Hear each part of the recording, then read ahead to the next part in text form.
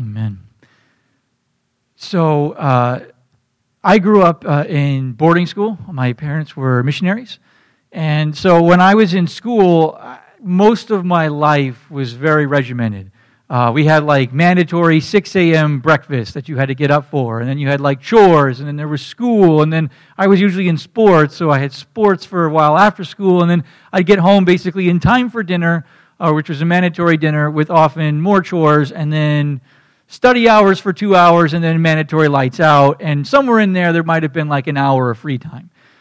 And so I didn't really have a lot of like freedom to choose what I would do in my life. Things were pretty much just, this is what it is every day. You kind of just knew what it was. And then I went to college, and I was like, whoa, what do I do with this? I had so much more free time. You know, classes, it wasn't like 9 to 5, right? It was like, if you had 3 classes today, it was like, okay, I had 3 classes, and sometimes I was done by like noon. And then I was like, what do I do with the rest of this day? Not only that, but nobody was sitting there saying, you got to go to bed now, and I'm actually more of a night owl, so sometimes I'd be like, I could stay up till 3 a.m. watching 3 movies. I was like, this is great. And sometimes I did. Sometimes I was like, hey, let me, this room, they're watching a movie. I finish that movie, I walk out, somebody else is like, hey, we're starting a movie. I was like, oh, cool, I'll go over here and watch this movie. And like, I honestly was just kind of like, I didn't know what to do with myself, because I was like, I have so much more freedom and free time to do things, and it was just sort of like, oh. And then one time, I remember I was literally staying up till about 3 a.m. almost every night, getting up for like 8 a.m. classes, which I felt like I was like, barely could make it. I was like, oh my goodness, this is so early. And then I basically like crashed. My body was like, enough. And I just like had to sleep for like 16 hours one day, because I was just like, I need to try and like get back together. But I remember, for me, that question of like, what do I do with all this freedom? I didn't really necessarily do it that wisely. And today we're going to be looking at, what do we do with the freedom that we have in Christ? And so we're going to be taking a look at 1 Corinthians, kind of from chapter 8 through chapter 10. So I'll be kind of guiding us through there, but I encourage you, if you have a Bible or a Bible on a phone or something, you can pull it out to look at that as we're kind of navigating through this. We've been looking at this series here on kind of like, what are some of the instructions for the church, and how do we as followers of Christ actually live out our faith well? And that's part of what we're looking at here. And so, and we have to remember, before we jump right in, is that this is a letter that Paul has written right to the church in Corinth. So he's actually addressing questions that the Corinthians have asked Paul. So like they have written a letter or communicated through an intermediary to say, hey, Paul, what about these things? And so Paul is writing this letter to address things either that he's been asked or things that he has heard. And these couple of chapters are actually addressing a question that they have actually asked Paul about. And what that question is this. They've asked Paul, and they said, hey, is it okay if we eat food that's been sacrificed to idols? So obviously not many of us are really that familiar with like sacrificing food to idols or any of that, but in this time period it had been very, very common. The Greeks and all these people, they would have had so many different gods, and often sacrifices were being done all the time, and that leftover food would be sold in marketplaces, or people would have it in their homes. And so the idea here was a very pressing and practical one for this church, because it was very common and very realistic that they would on a daily basis have to wonder if food that was prepared for them or was available to them, if it had been sacrificed to an idol. We also need to remember is that when the gospel first started, the message of Jesus Christ first started going to the Gentiles, so away from the Jews, they had to have a conversation for like, what does this mean? What do we have to do? Because the Jews have all these regulations as Jews that didn't necessarily have to happen under Christ. And so they actually met as the kind of elders of the time and the apostles, and they only gave them a couple of rules to the Gentiles. And one of those rules was, don't eat meat that's sacrificed to idols. Okay, so as we kind of have that backdrop in our minds, this is what Paul says. And in verse 1, he says, from chapter 8, now about food sacrificed to idols. We know that all possess knowledge. Knowledge puffs up, but love builds up. The man who thinks he knows something does not yet know as he ought to know. But the man who loves God is known by God. We're going to pause there. So, remember, Paul is addressing their question. And I have to feel from this, we don't know exactly what they said in their question or not, but knowing from what's also gone on in the rest of the letter, I feel like there must have been some level of maybe prideful arrogance here as they asked this question, because Paul's first response is not, okay, let's talk about idols or food sacrifice to idols. His first response is, hey, I know we all know things, but knowledge puffs us up, fills us up, makes us prideful, makes us arrogant. This is his response. He's saying, I know this happens, but he says, actually, the one who thinks he knows what he's talking about doesn't know as he's supposed to know. But the one who loves God is known by God. And what Paul is actually kind of trying to do here, he's saying, okay, guys, look, I know we're talking about food sacrifice to idols, but what we're really talking about isn't just food sacrifice to idols. We're talking about how you walk out your freedom. Right? Because they're saying, hey, why do we have to, as Gentiles, follow all these rules that you as Jews have had, and we have this situation, and I think it's fine for us to do this. And as we look through these chapters, Paul's talking a lot about the practicalities of what this looks like, but before he even gets there, he wants to say, hey, when it comes to walking in your freedom in Christ, check your pride. Check your pride. Like, yeah, sure, you might think you know something, you might have knowledge, but knowledge puffs you up often, and that's not the point. The point of your freedom in Christ isn't to get puffed up, isn't so that you have, I have this freedom, I know I'm okay, and then be able to go. And so he, even from the very outset on this topic, he's saying, hey, sure you think you know something, but if you really are like, I know this, chances are you don't know as you should know. But the guy who loves God is known by God. And he's trying to bring them back, even setting the stage for this conversation in a way that says, let's start from the right place. And if our pride has consumed us, has puffed us up, the knowledge that we think we know has puffed us up, then we're not in the right place.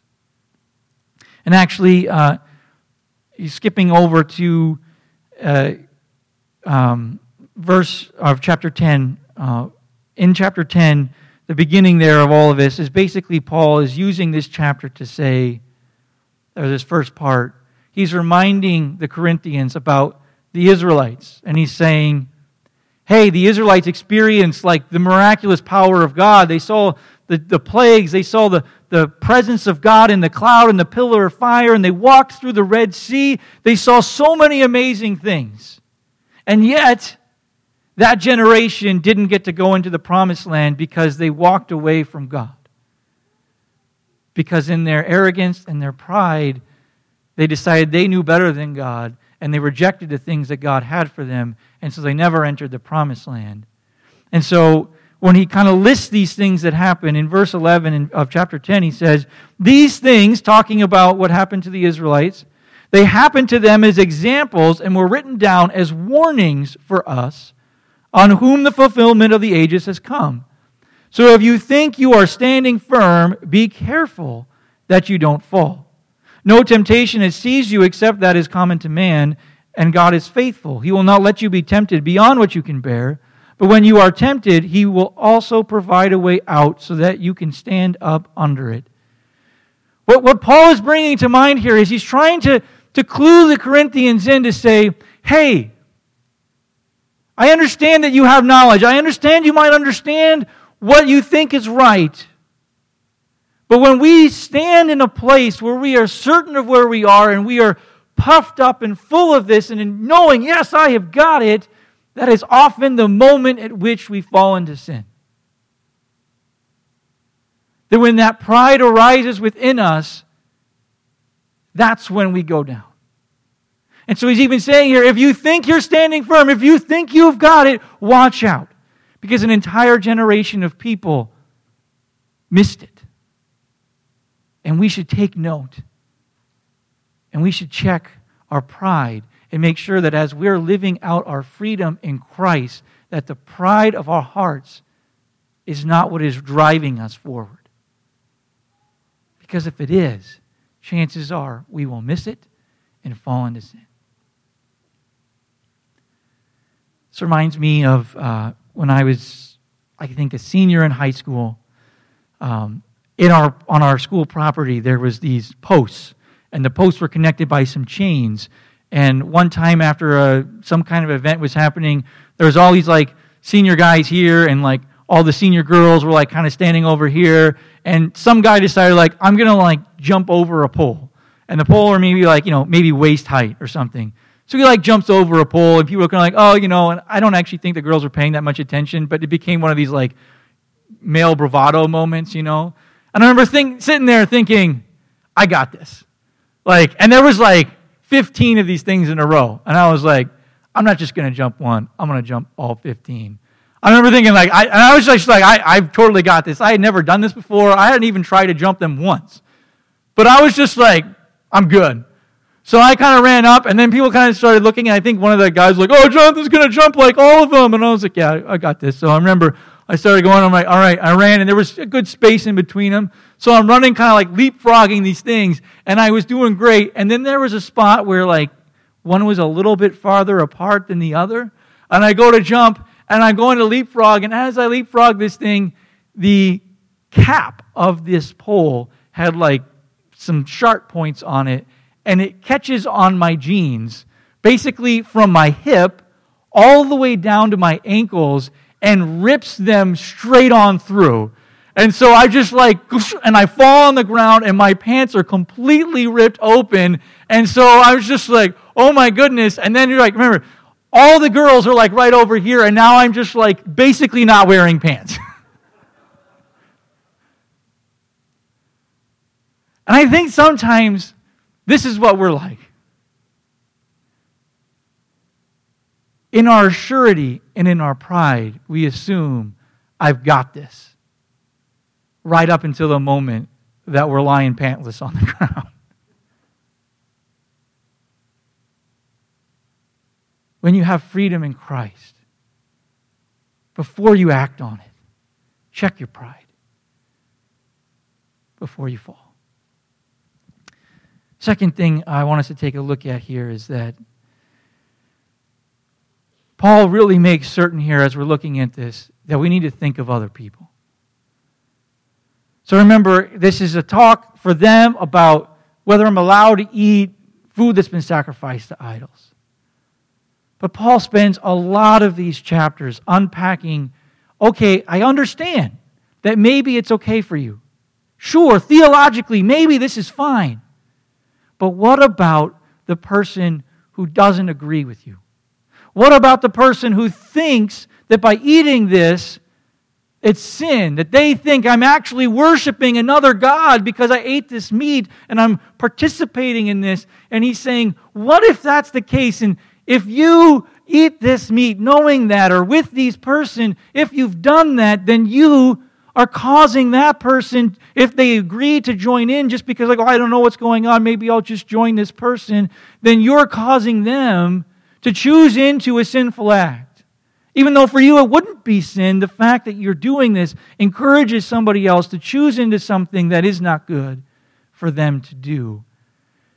And so what Paul is saying it many times in these chapters, and again, I'm not going to read them all, we don't have all time, but I encourage you to look through them and read them to see that there's multiple places where Paul is pointing out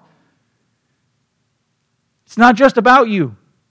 Think about the other person that might be affected by your decision. Sure, you might be free to do this. You might be free to act this way in Christ. But how does it affect the person around you?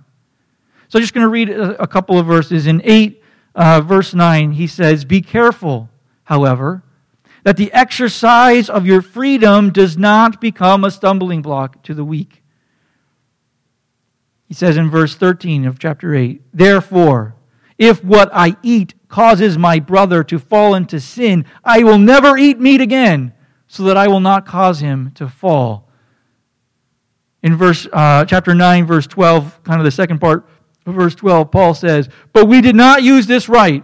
And he's talking about how as apostles, he has a right to bring a wife and be supported by the church and get monetary money and sustenance from the church. But he says, we did not use this right.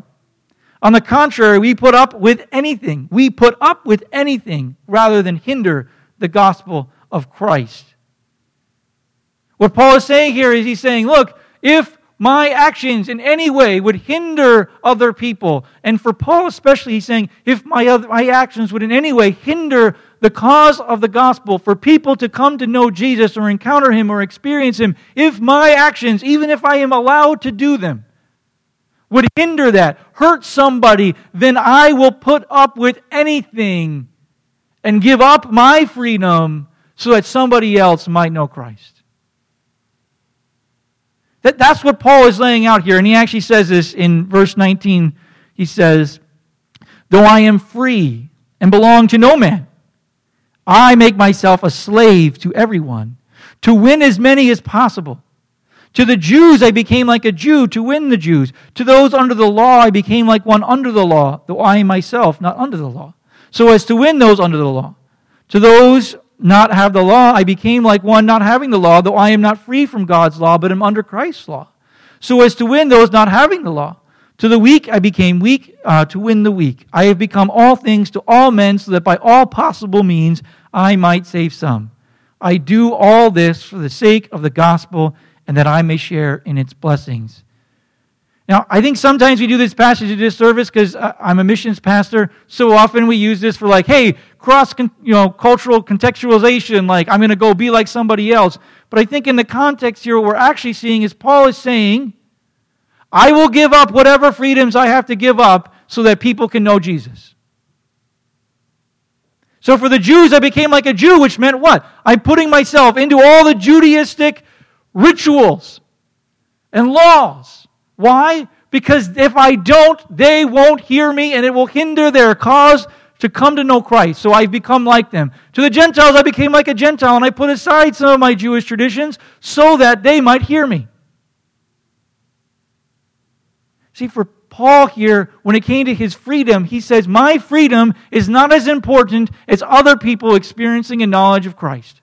And so if any action that I have would in any way hinder other people's capacity to understand and know God and follow Him and serve Him, then I will put up with anything, is what he says. I will suffer anything so that that does not happen.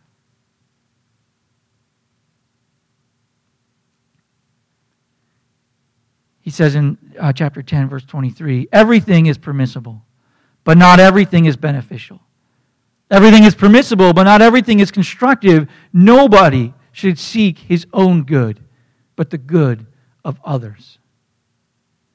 See, when it comes to our freedom in Christ, Paul is saying, hey, first check your pride to make sure you can even be in a right mind, but then secondly, think of other people because it's not about you.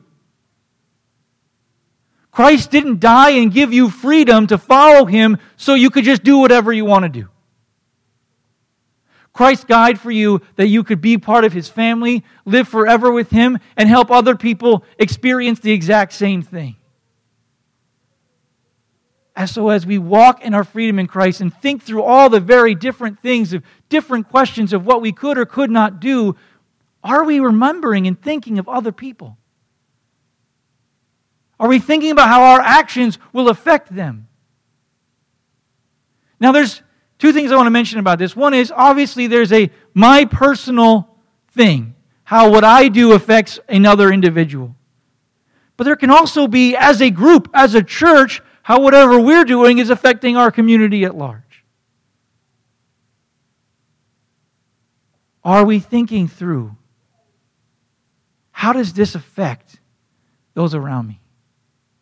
How is what I'm doing helping or hindering other people encounter Jesus? Because my hope for us is that we would be like Paul and say, if whatever I'm doing would cause anyone trouble in finding and experiencing Christ, I will put up with anything. I will suffer anything that people would come to know Jesus. That's where our freedom in Christ is supposed to lead us. that we seek the good of others so that they might know Christ. Sometimes I think this is hard, especially in America, where Americans in particular are very individualistic. The longer you are here, the harder it is to put off with the individualism of my rights to do whatever I want to do. It's just kind of a true thing that's here. We were a country born off of people who said, I don't want to do what you want to do, I want to do what I want to do. It's kind of in our DNA. But I do like some of the new rules that we have on things like, I remember growing up in Europe, okay, and especially when I grew up in Europe, everybody smoked. Okay, pretty much everybody smoked everywhere all the time. I remember actually one time I was in an airport in Sarajevo, and everywhere I saw, it was a very small airport. This was pretty close after the war in the Balkans, and there's one main room. So in most of your airports, there's like lots of rooms and terminals and all of that. There was really one room. Okay, so you got checked in, and then you all sat in this one room, and then every 2 feet on this wall was no smoking signs. Okay, everyone was smoking so much that I remember looking up at the ceiling, and I could not see the ceiling because there was so much smoke. That was how much smoke there was there. And in this country, more people used to smoke, but actually, and you used to be able to smoke kind of anywhere. I remember being on planes, and there was a smoking section and a non-smoking section. Thankfully, they've done away with that. The reason they've done away with these things is that we've realized that just because I'm not smoking, but you are and I'm standing next to you, there's a thing called secondhand smoke. And what you're doing for your decisions can actually make me die. And I think in a similar capacity, some of us, in our desire to just do whatever we want to do and think that we're free in Christ, are literally causing others to spiritually die. All the while thinking, it's okay. I am free in my theological understanding to do this. Without acknowledging that, in a sense, while we're puffing away, they end up dying. May we be people who think of other people and bear any suffering so that they might know Christ. Last point I want to make is that Paul reminds us that in the pursuit of our freedom in Christ, we need to remember God. In chapter 10, verse 31, it says, so whether you eat or drink, or whatever you do it all for the glory of God.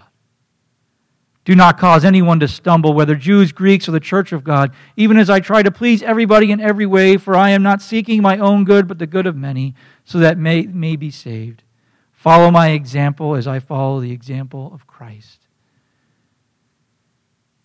See, the Corinthian church is arguing about we should be able to do these things. Our understanding theologically would tell us that we're able to do these things, and Paul is saying at the end of his argument here, he's saying, look, whatever you do, whether it's about this food sacrifice to idols or another thing you want to mention, whatever you do, make sure that whatever it is glorifies God. That whatever you're doing in your life, every moment, eating, drinking, talking, whatever you're doing, does it glorify God? Does it bring Him honor? Are you thinking of Him as you are acting out your life? Because every moment, every act that we're doing is something that should be honoring and glorifying to God. And then he reminds them again of these points of not causing people to stumble, thinking of other people.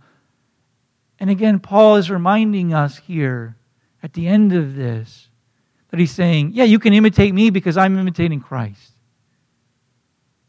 Jesus is the ultimate example of somebody who lived out his freedom well. Because he bore all of our sin, all of our suffering on the cross that we might be forgiven and set free. He became a human and suffered and bled and died that we might be free. This is what it means to live out our freedom in Christ. to be like Jesus, to suffer on behalf of others so that they might know Jesus. When we make our freedom about my personal rights, we have missed the way of Christ.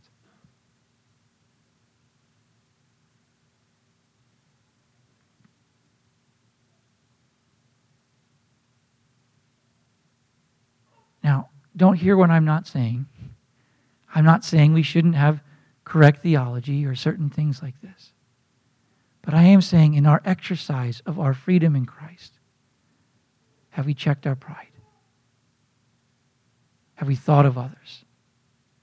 And have we glorified our God? Because if we can't answer yes to those three, chances are the way that we are living out our freedom is not honoring to Jesus. And we need to reevaluate. When we do everything to glorify God, we change the way we live. We change the way we work. We change the way we communicate and act with other people. The way we interact. Everything changes because we have this mindset in our minds that we're going, wow, if I'm doing this for Jesus, it's going to be different. It's hard for us. God is always with us, and yet it's hard often for many of us to actually live or remember that, like, God is right here all the time. But He is. For those of us who have received Christ, we have the Holy Spirit within us. God is with us all the time, and yet that's hard for us to remember. But if we could remember that we're doing this for God and that God is here, and everything, every moment of every day of our life could be something that is done for God, for Him, to honor Him, to glorify Him, to worship Him, even in the mundane things of life, that these things could be done in a way that glorify Him, I think it would change how we do things. One of the main reasons I think that is I remember, as I said, I grew up in boarding school, so I wasn't with my parents most of the time. I was in sports all the time. So my parents never really got to see like my games or my practices or any of that. So it's just kind of how I grew up. But there was this one random season where my parents were actually there. I remember once I was playing soccer, and it was kind of like a rainy day, and I was kind of like lethargic and kind of like, all right, whatever. Some days you just don't feel like putting much effort in. So I remember I was just kind of like really slowly, lethargically moving around the field. And then I remember I looked over, and my dad was sitting there watching me practice. And all of a sudden I was like, oh, my dad's here. Like, I remember I was like, all right, we got to like get serious now. Like, we got to get up and, it's just a practice. But I just remember feeling like my dad's watching me. So and he didn't say anything, he didn't do anything, but me just seeing him, it was like, oh, right, like, I want to do my best because I want my dad to see like what I can do and be as good as I can. And I think if we could have that same remembrance in our minds, that God is present in every moment of our lives, that it might just change what we do and how we do it. Because we would want to bring Him glory. And we want Him to see, yes, I love you, God. Yes, I'm following you, God.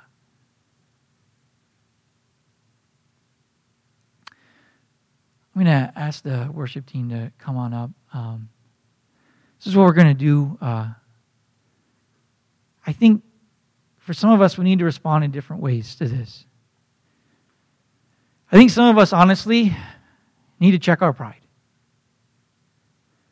I think some of us have been so convinced that we know what's right and we know where we're at, and we're on dangerous ground, honestly. We've allowed our knowledge of what we think is right to puff us up, and if we don't watch it, we are likely to fall. I just want to encourage you in just a moment. We'll just have a time of prayer here, but if you know in your heart, if God's pushing on your heart right now, yeah, this is you. Pride has puffed you up. I want to encourage you to lay that down. I want to encourage you to just say, God,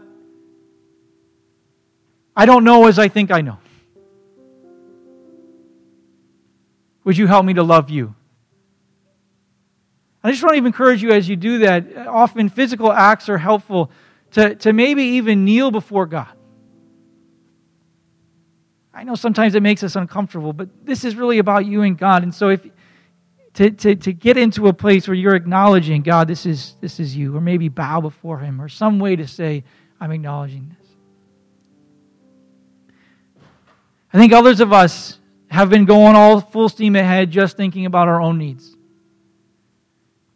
convinced that we are okay. And we have ignored those around us.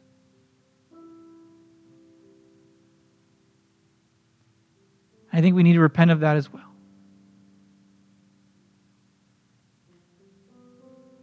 And for maybe all of us or others as well, the part that hits you most is, I am not living to glorify God.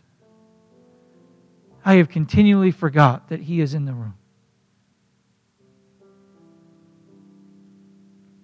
If that's where you're at today, in a moment, I just even invite you to stand in a way of just glorifying God and just saying, God, my life is yours, and I want to glorify you. So I want to open us in prayer, and you respond how you feel the Spirit is leading, and we'll just have a moment, and then I'll close and we'll move into a time of communion. But God, we just ask, God, I just invite your Spirit afresh. God, we acknowledge that so often in our pursuit of our freedom that we've made it about ourselves, that our pride has puffed us up, that we have ignored others, and we have forgotten you.